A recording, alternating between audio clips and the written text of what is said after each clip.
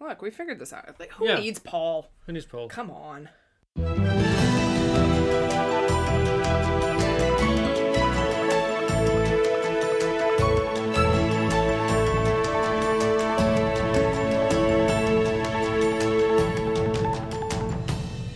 It's Friday, October 26th, 2018, and this is the Dutch News Podcast, your weekly chance to catch up with what's been going on here in the Netherlands.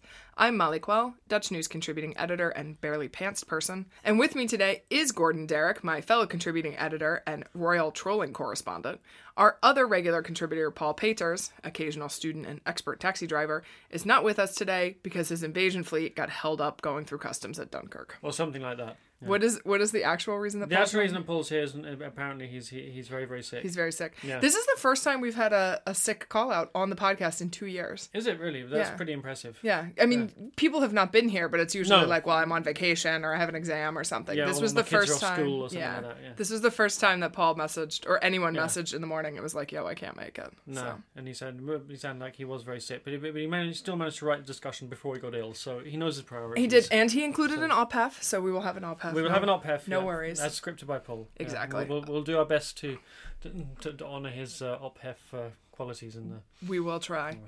So Gordon, why are you the royal trolling correspondent? I've just been following, obviously, this week's big news, which we'll get on to, about King Willem-Alexander and Queen Maxima visiting London this week, and the fact that the King put some little interesting details in his speech to the House of Parliament, I thought. There were a few little Easter eggs. Little sort of Easter eggs, little sort of sub-tweets. Yeah. Sort of he mentioned Brexit a lot. I love a good royal subtweet.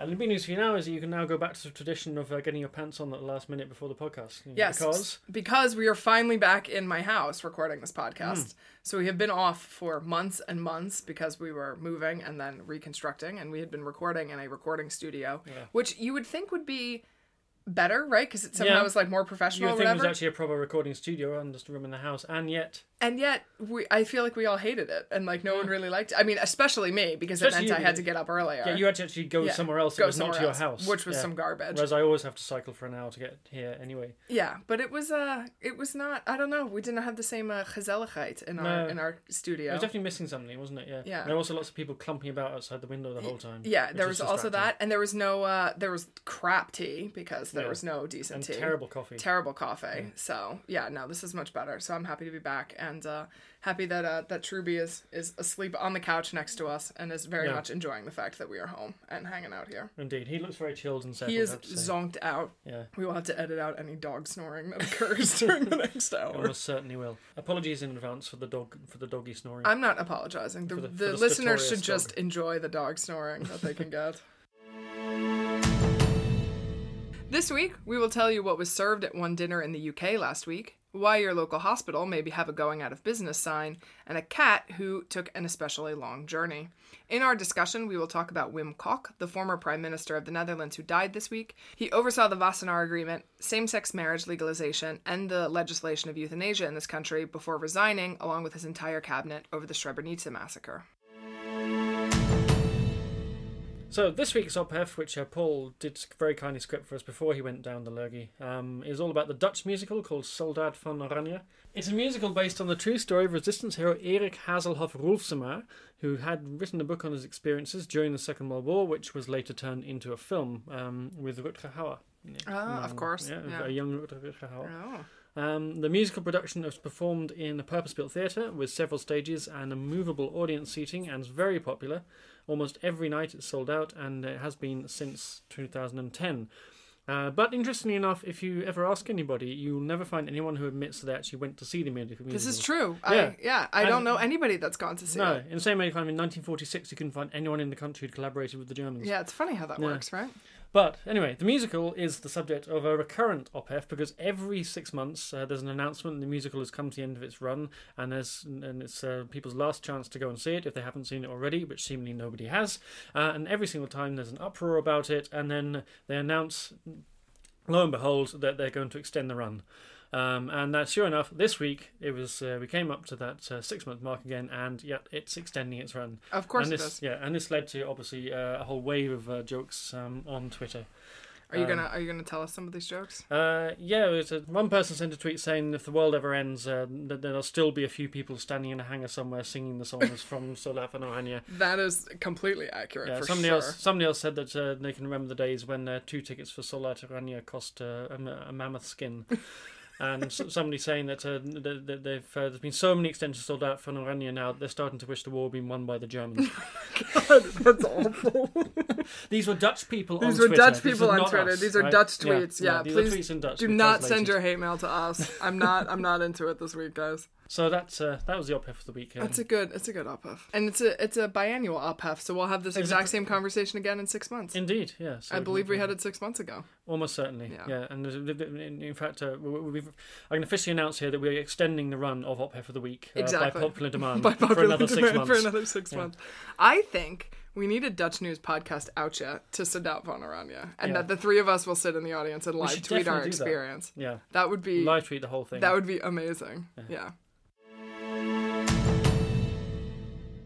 A Dutch institution that is not going to be extending its run is the MC Slotervaart Hospital in Amsterdam and the IJsselmeer Hospital Group in Flevoland, which announced this week that to close at short notice after they were declared bankrupt. Their owner, the MC Group, filed for bankruptcy, which leaves around 2,500 medical staff and dozens of patients facing an uncertain future. The 150 patients in the Slotervaart Hospital will be transferred to other locations in Amsterdam. Insurers have guaranteed that the 200 patients in the IJsselmeer hospitals can stay until alternatives have been found. Funding for the care of patients already in the hospitals is also guaranteed, but earlier this week, health insurers refused to bail out the MC Group, claiming that it was not their job. According to NOS, a restart of the IJsselmeer Group may be possible. The province of Flevoland and local municipalities have told Health Minister Bruno Bruins that the closure of the hospitals could lead to life-threatening situations due to the lack of other hospitals in the province.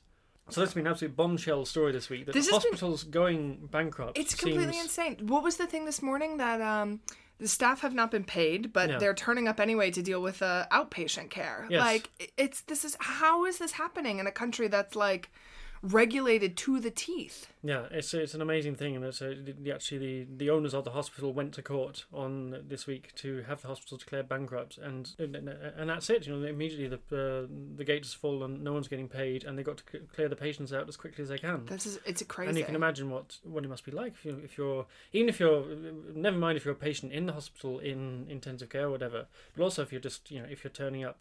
If you're expecting to start something like chemotherapy next week, and you've got your consultant in that hospital, and all of a sudden you don't know who you're going to see, you don't know when it's going to happen. Yeah, it's chaos. It's madness.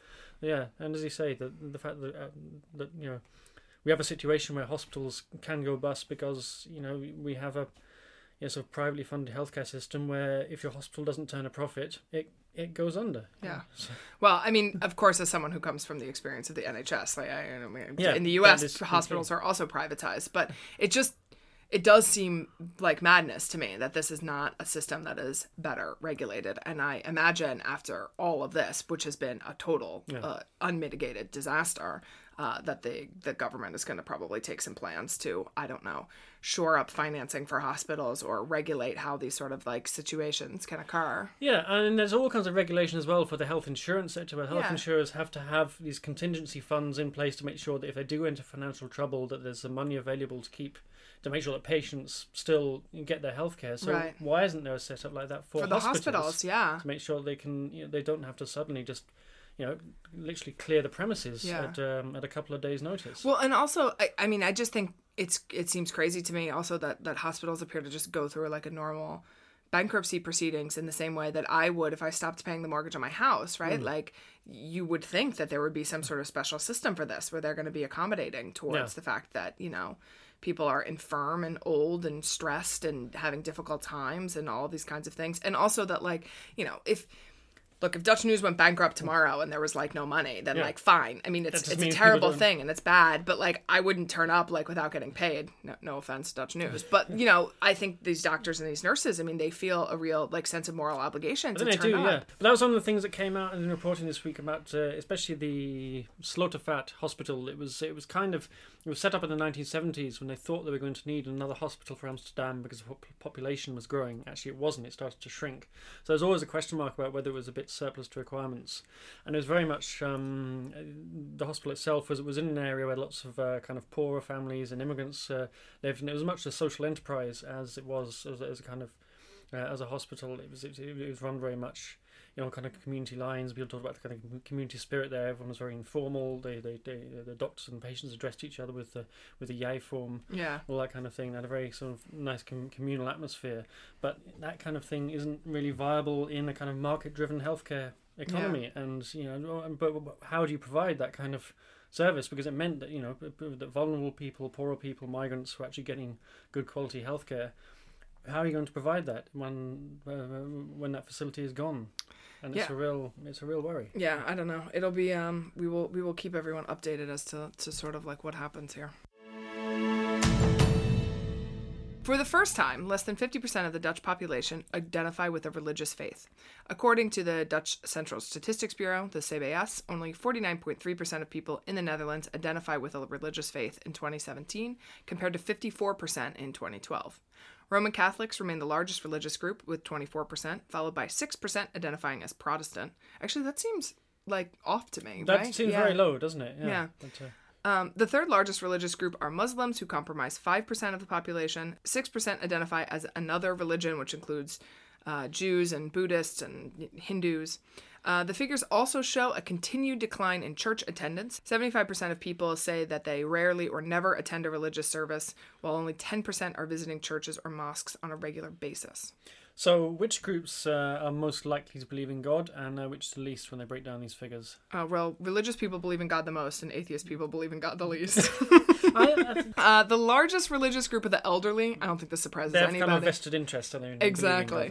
71% of people over the age of 75 say they have a religious faith, and 1 in 3 attend services regularly. So 2/3 of people without a university degree with a basic education believe in God, and 20% of them attend church regularly or some religious institution regularly, whereas only 1/3 of people with a university education say they are religious, and only 12% of them regularly attend church. Yeah, I think the research also found that most of the decline was down to Catholics. That was when the biggest decline, particularly in church going, was down, whereas the others are kind of flatlined. Yeah. So so it's Protestants, which I was amazed actually only 6%. I think it seems crazy to me. There are two streams of Protestant church. Yeah. So there's the Hervormd and the Gereformeerd, which are now combined into a single Protestant church because there just aren't enough of them. There's not enough of them to justify do anything. two religious streams. Yeah, that's interesting. I think they said as well, it's about 5% of the country Muslims, of which about half go to mosque regularly, I think. So, or mosque attenders. So, again, it seems to sort of underline the whole kind of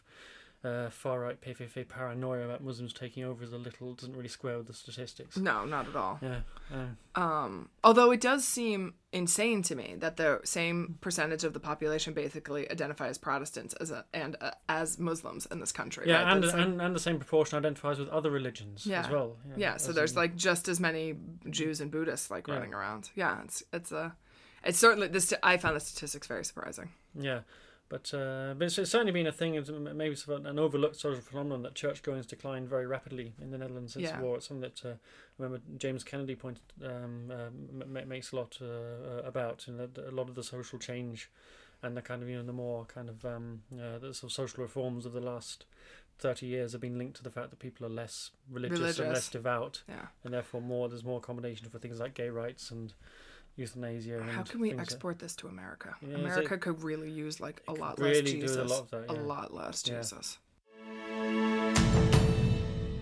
King Willem-Alexander and Queen Maxima have been on a state visit to Britain this week, the first by a Dutch monarch since 1982. Although the visit was mainly ceremonial, it was dominated by the looming shadow of Brexit, with the royal couple meeting members of the Dutch expat community.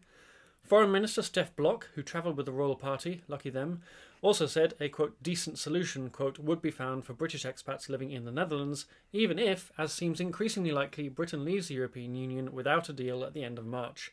You're so concerned about this, Gordon, that you asked if I could hide you in my Krautbramte this morning when you came over to the house. Now you've told everybody. You can't do it now. We can edit that out if we need to. It's fine. The King also underscored the point in a speech to both Houses of Parliament when he said the 50,000 Brits in the Netherlands and the 150,000 Dutch nationals in the UK deserved special attention. I understand how difficult this is for them, and I trust that this uncertainty will be resolved, the king said. Anyone reading the script would think I had some kind of vested interest in a particular aspect of this visit. Particular aspects. Yeah. I mean, this is... But it was a big... he kept coming back to it, and even in his speech at dinner, he stood next to Queen Elizabeth and said, as Europeans, we very much regret the decision of the British people to leave the EU, though we totally respect it. Yeah. It was very subtweety. Yeah. I was at this event in Rotterdam last night that was mostly Dutch people. There was like one British guy, and of course I felt very bad for him because I think Dutch people who don't have a lot of interaction with the international community like don't quite realize, I think, how emotional the whole thing is for British expats who are living here. And so like people just kept bringing up Brexit with this guy, and you could just tell that it was like soul crushing. Like he's having to make all these like extremely difficult decisions, and also I mean he's working for a multinational company and there's a lot of other British people there, and so they're trying to decide what they're going to do, and it just seems like such a mess. And then it was just constantly like, oh, are you British? So how do you feel about this whole Brexit thing? And he's like, it's terrible. How many times do I have to say this? You see his face crumbling. Yeah, it was really bad. So, were there any other good nuggets from the King's speech? Yes, while showing characteristic Dutch tact, the King mentioned the war, specifically the 4 maritime wars that the English and the Dutch fought in the 17th century, and he also pointed out that there was a member of the House of Orange who had the, quote, dubious honour of leading the last successful invasion of the English kingdom. Not Scotland at that time. Scotland had a very good trading relationship with the Netherlands. And for once, it's not your fault, huh? No, completely exempt from this. He also said the current constitutional monarchy in the UK is founded on the Bill of Rights that William and Mary authorised in 1689, which included things like free elections, freedom of speech, and protection from arbitrary power and Nigel Farage.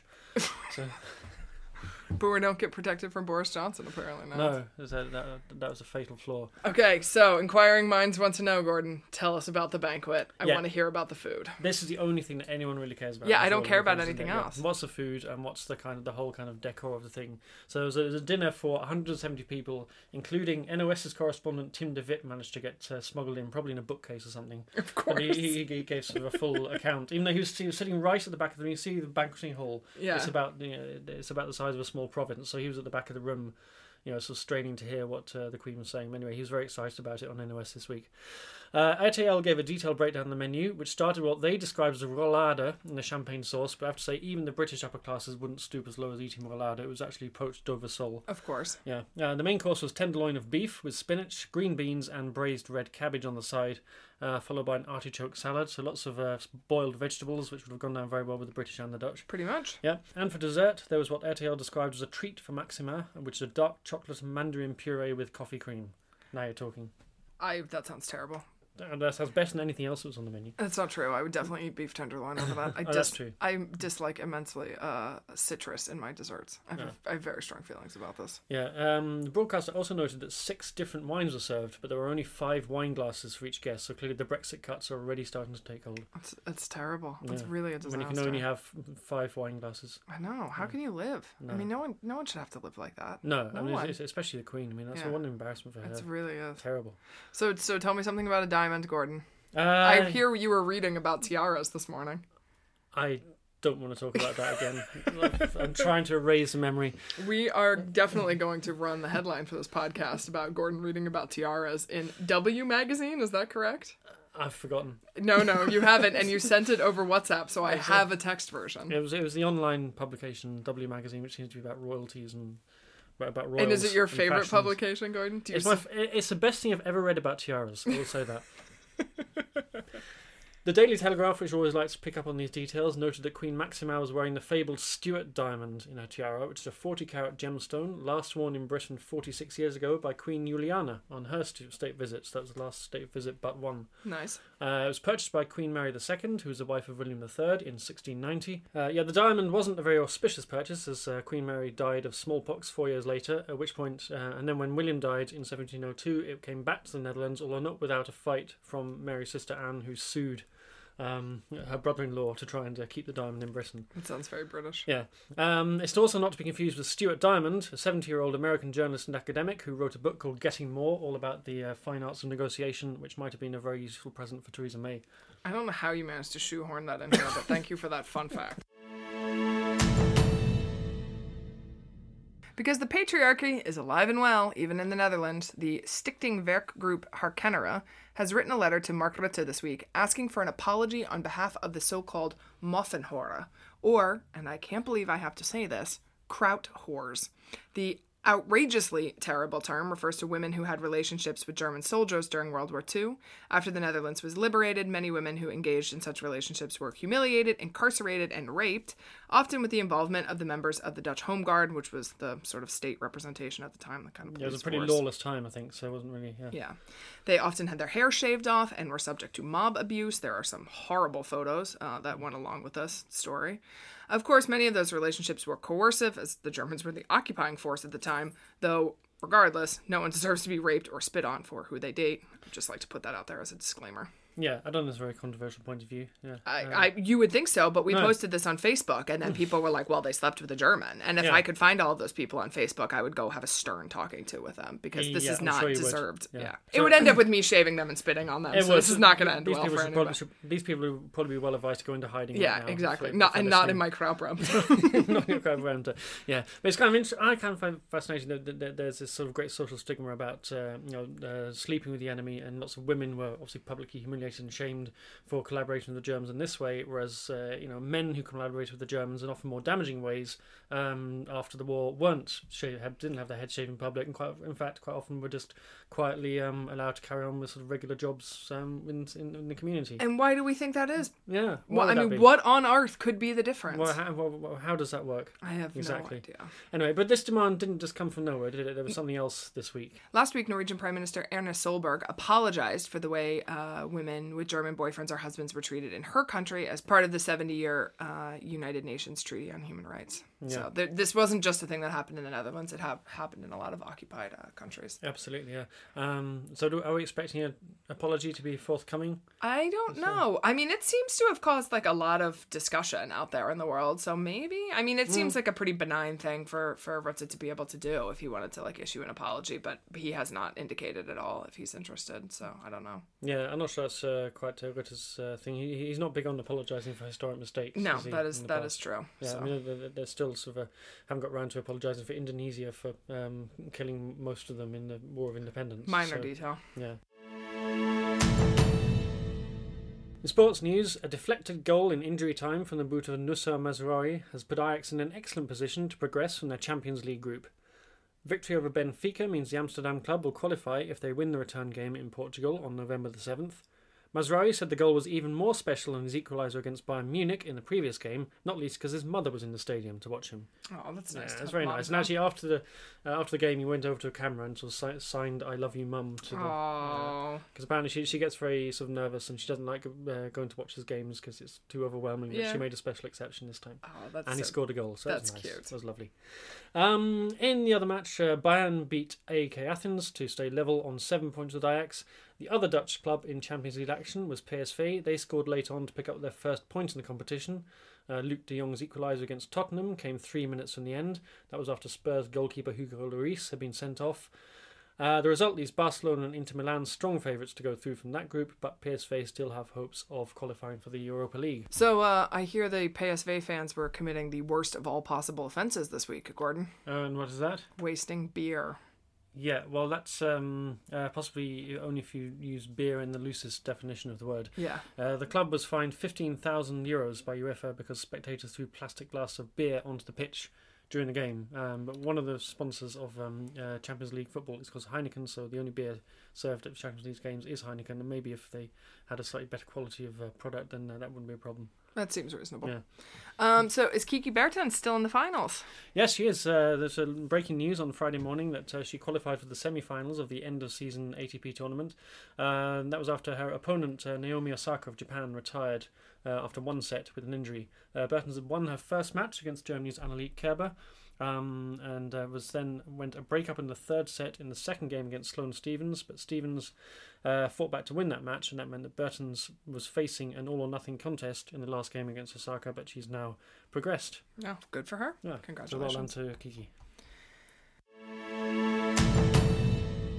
Finally, this week, in some adorable news, a very cute cat was discovered after hitching a 700-kilometer ride around the entire country. The 4-month-old tabby snuck into a delivery van in Austin in Brabant and took off an adventure before he was discovered many hours later by the delivery driver, who took the kitty to a veterinary clinic. The cat was without a chip, so it wasn't immediately known who the owners were, but after a post about the traveler went viral on Facebook, his owners were found, and the delivery driver has offered to return the four-legged adventurer, thus completing their last leg of their journey together. How touching. It's very touching. And where did the cat actually end up? In some other town in Brabant. It turns out that he basically made a big giant circle. Oh, going in circles, yeah. Well, Yeah. Do we know where he'd been on his Yeah, a whole bunch of places. He went the whole way to Groningen. He was in Friesland. He got a good tour of the country. Wow. So good for him. Yeah. But his owner said that his brother missed him very much, and so they were happy for him to come home. Happy for him to come home, yeah. And obviously, this cat would do absolutely anything to get out of Brabant, and yet still ended up in Brabant. No, Yeah. he didn't make like a dash for it while he was in the Randstad, but he just hung out and went back to Brabant. He just wanted to go home. Are we sure he wasn't delivering MDMA around the country? I mean, from the Brabant drugs labs. Probably. Yeah. He had to get back and check in on his drugs lab. Exactly. He just ran out of supplies. We'll be discussing the legacy of Wim Kok after this word from our sponsors. For over 30 years, Access has been helping internationals settle in the Netherlands. Access is staffed by an all-volunteer team, themselves internationals, who know firsthand about the challenges of settling in a new country. They can answer your questions or guide you to the right resources, and they also offer an on-call counselling service. You can find out more information about Access on their website, access-nl.org, by emailing the help desk at helpdesk@access-nl.org, or by dropping into one of their expat centres in The Hague, Utrecht, Amsterdam or Leiden. Wim Kok, the former Prime Minister of the Netherlands, died this week of heart failure at an Amsterdam hospital. He was 80 years old. Kok had served as Prime Minister as the leader of the Labour Party, or the PvdA, from 1994 to 2002. His death was widely mourned in the country. So to begin with, maybe, Gordon, you could say something about kind of who Wim Kok was as a person and kind of what the reactions have been to sort of his passing? Yeah, he did sort of come across as a very much-loved Prime Minister. He was Prime Minister at a time, obviously, when there's a lot of social reform in the country. His cabinet presided over things like legalising equal marriage, which of course the Netherlands was the first country in the world to do that in 2001, and euthanasia. And of course one of the reasons that was possible was that it was the first cabinet where the Christian Democrats were not in government since the war. So it was a cabinet of the Labour Party with propped up by the Liberal Party, the VVD, and D66, thank you. Yeah. Because D66 were the party that then pushed through the euthanasia reforms. So he was, I think, as a character, he was also the last Prime Minister who was born before the war, so had a memory of the wartime, so he was of that generation. Yeah. And people said of him he was kind of, and he came from the trade union movement as well in the 1970s. He was the leader of the FNV trade union, so people said he was a very sort of typical Dutch person of that generation, quite unpretentious. So someone said, if you picture someone biking on a dike in a headwind, you see Wim Kok. Yeah, I think that's pretty accurate. Yeah, he used to go on holiday in Britain with his wife, and they would just get in the Vauxhall Cadet and just get the boat over. No sort of security or kind of flashy BMWs or any of that for him. He would just go camping. You sort of picture him as a guy kind of sitting in his folding campsite chair, listening to the Tour de France on Radio Nederlandse Wereldomroep. He was that kind of character. Probably took his own Albert Heijn peanut butter with him. Yeah, absolutely. Sure. Yeah. Mark Rutte said that he was someone of great integrity from whom the country had a lot to thank, which is, it's not from the same party. That's not always something I think that you see a lot of times. So he was really, really beloved. Yeah, and he said the country had become a more attractive place in the years of Kok's administration as well. And Liliane Ploumen, who obviously is these days a senior figure in the PvdA, said Kok was a politician who was really concerned with what was good for the country, not just for himself. So you said he started his career in the unions, and he was involved with the Wassenaar deal. So can you tell us a little bit more about that, Gordon? Yeah, so he was leader of the NVV union at the time of the Wassenaar deal during the cabinet of Ruud Lubbers, who was a Christian Democrat Prime Minister, who also died recently, of course. Yeah. So the two of them together cooked up the Wassenaar deal, which was essentially a deal which kind of kept the Dutch welfare state intact in return for a wage cut. So it was a classic sort of quid pro quo sort of polder deal, and it was seen as kind of very much the foundation of the polder model of different groups, unions and employers coming together and sitting around the table and negotiating until they come to a deal. And that's very much the way Dutch politics has been done since 1989. 1980s and quite distinct from, say, in the UK you had Thatcherism, which very much, ripped the heart out of the welfare state and the trade union movement. Right. In the Netherlands, they still play an integral part in the political process, and that's very much due down to this process that was set up by Kok and Ruud Lubbers in 1982. It was hardly criticised by his own party at the time because Lubbers was cutting government expenses drastically, so there's a certain measure of austerity in the mix, but in hindsight it does sort of show Kok's character as a Polder model kind of man, and that was the kind of thing that I think came through in a lot of commentary about Kok, that although he was a Labour leader, a centre-left politician, he governed in some ways in quite a kind of neoliberal style, right? And that he sort of he was almost the pioneer of what was later called the Third Way by Blair and Clinton. Yeah, that Clinton, I think himself at one point said that he saw Kok as this kind of inspiration in that. He didn't say cock. He said coke. We'll come to that. Yes. He used to. Kok also, I should say, he led, as in his trade union years, merged the two major unions into one large sort of super union, which is called the FNV, which still is one of the main Dutch trade unions today. Yeah. So his cabinets were referred to as like the purple cabinets. Yeah. Why is that?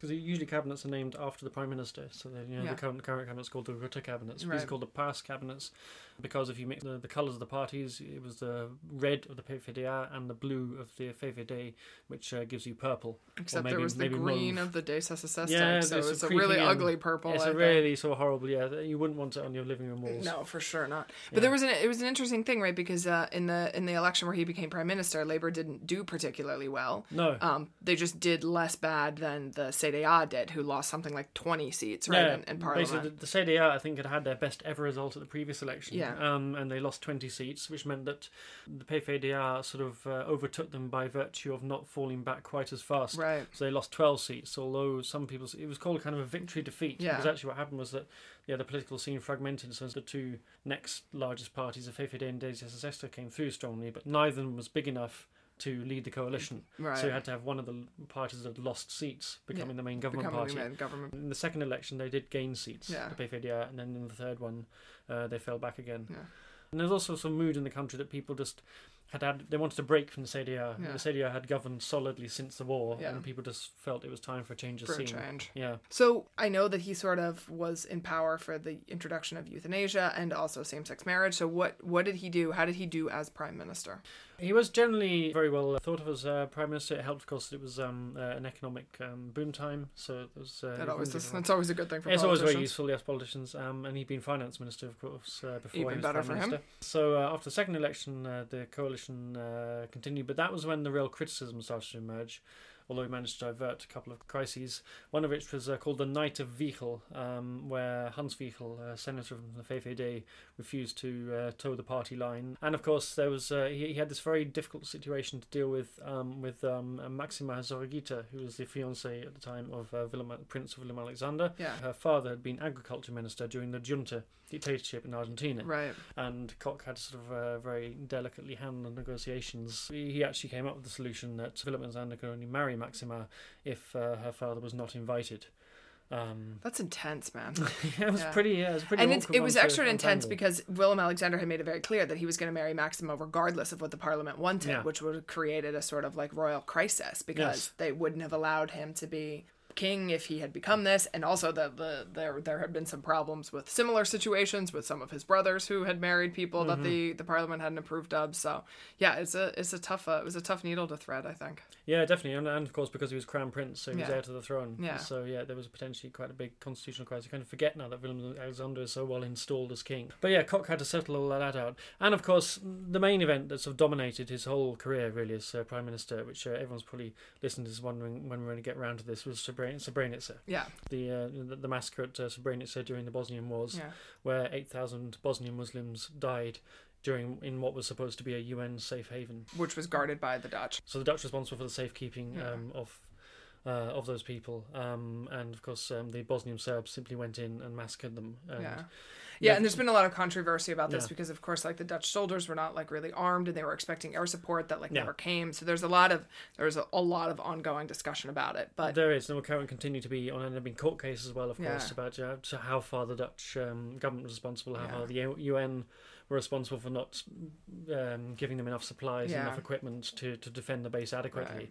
Right. But they had the primary responsibility for the safety of the base. And to the credit of Wim Kok, you have to say that his government ordered an inquiry into this a year after, quite soon after the massacre, to say we want an absolute thorough investigation and get to the bottom of it. And when the report came back and said the Dutch government was culpable, the cabinet resigned. Yeah, the entire cabinet The whole cabinet resigned. Yeah. But it definitely haunted him, the fact that this crucial moment of what was the worst war crime in Europe since 1945, that the Dutch military and the Dutch government were found wanting, and the report very much found that actually the chain of command from the government to the soldiers was at fault. Yeah, one of the many things was at fault. So Kok said later in an interview that was an open wound that will never heal, and it's definitely a thing that left a shadow over his premiership. Yeah, it seems pretty accurate. So what happened to him after the resignation? So Kok then decided he wouldn't run for a third term. He appointed Ab Melkert, who was a very uncharismatic sort of PVDA politician, as his successor in 2001. He said in hindsight that he should have gone for a third term, especially after 9/11. The past government had booked the first budget surplus in several years, but there was criticism because waiting lists had developed for healthcare, there were problems with public transport and public safety. Melkert lost the election very, very heavily and had resigned as party leader almost immediately. Part of that was because of the emergence of Pim Fortuyn as a kind of maverick right-wing populist politician, and kind of old-fashioned sort of convivial Labour Party politicians like Melkert didn't really have an answer to Fortuyn's very direct, very sort of flamboyant style of politics. Right. And he just looked like a very grey, unimpressive figure. Right, stood next to him, comparatively. compared to Pim Fortuyn. And of course, Pim Fortuyn very much targeted the past cabinets. Yeah. He wrote a book called The Puinhopen van Paas, which is the rubbish heaps of the purple cabinet, describing how Wim Kok had made a mess of the Netherlands, which actually, when you look at the state of the country at that time, he didn't. Yeah, but the blame there was mostly on immigration, which of course did increase during that time, although there were a lot of allegations of all these problems being caused by immigrants, which they were not. Well, Fortuyn was the first politician really who deliberately sort of singled out and targeted Muslims as the source of all ills in the Netherlands, which doesn't bear much comparison to reality, but it struck a chord with a lot of people, and with a lot of people in kind of Labour supporting areas of the country as well, who felt that that their neighbours had changed in ways that they didn't recognise and had no say in, and they saw the immigrants as sort of symbolic of all the problems that emerged in their lives. So for that made Fortuyn very popular. He was and he was a real kind of draw on television as well, and there was a definite kind of changing culture as Kok's kind of term as Prime Minister was coming to an end. Whether he could have resisted the rise of Fortuyn any better than someone like Melkert it's hard to say. Yeah. So what did he go on to do after he was Prime Minister? Because he sort of didn't disappear, I guess.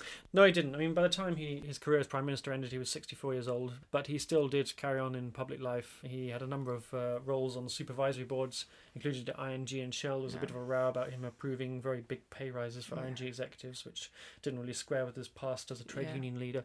And he was still very much an active observer of politics, and Mark Rutte, I think, said that he often kind of sought advice from Kok as one of the few people who had experience of doing his job. I can see that. Someone he looked up to and respected. Yeah, the news broke about his death while I was at a wedding this weekend, and my Dutch partner and a number of the Dutch people that we were sitting with had just very nice things to say, despite being from different sort of political affiliations, and not maybe old enough to really remember a lot of the things that Kok did, at least while he was Prime Minister. So, but he did seem to be a very beloved figure. Yeah.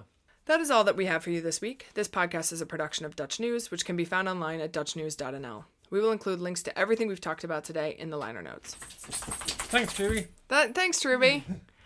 You can get in touch with us by email to podcast@dutchnews.nl. If you want to help us out, please subscribe to the podcast and leave us a rating. My thanks to Gordon Derrick, and actually, honestly, to Paul. He did write a lot of script and is currently working on the editing, and he's going to do the Photoshop, so no slagging on Paul.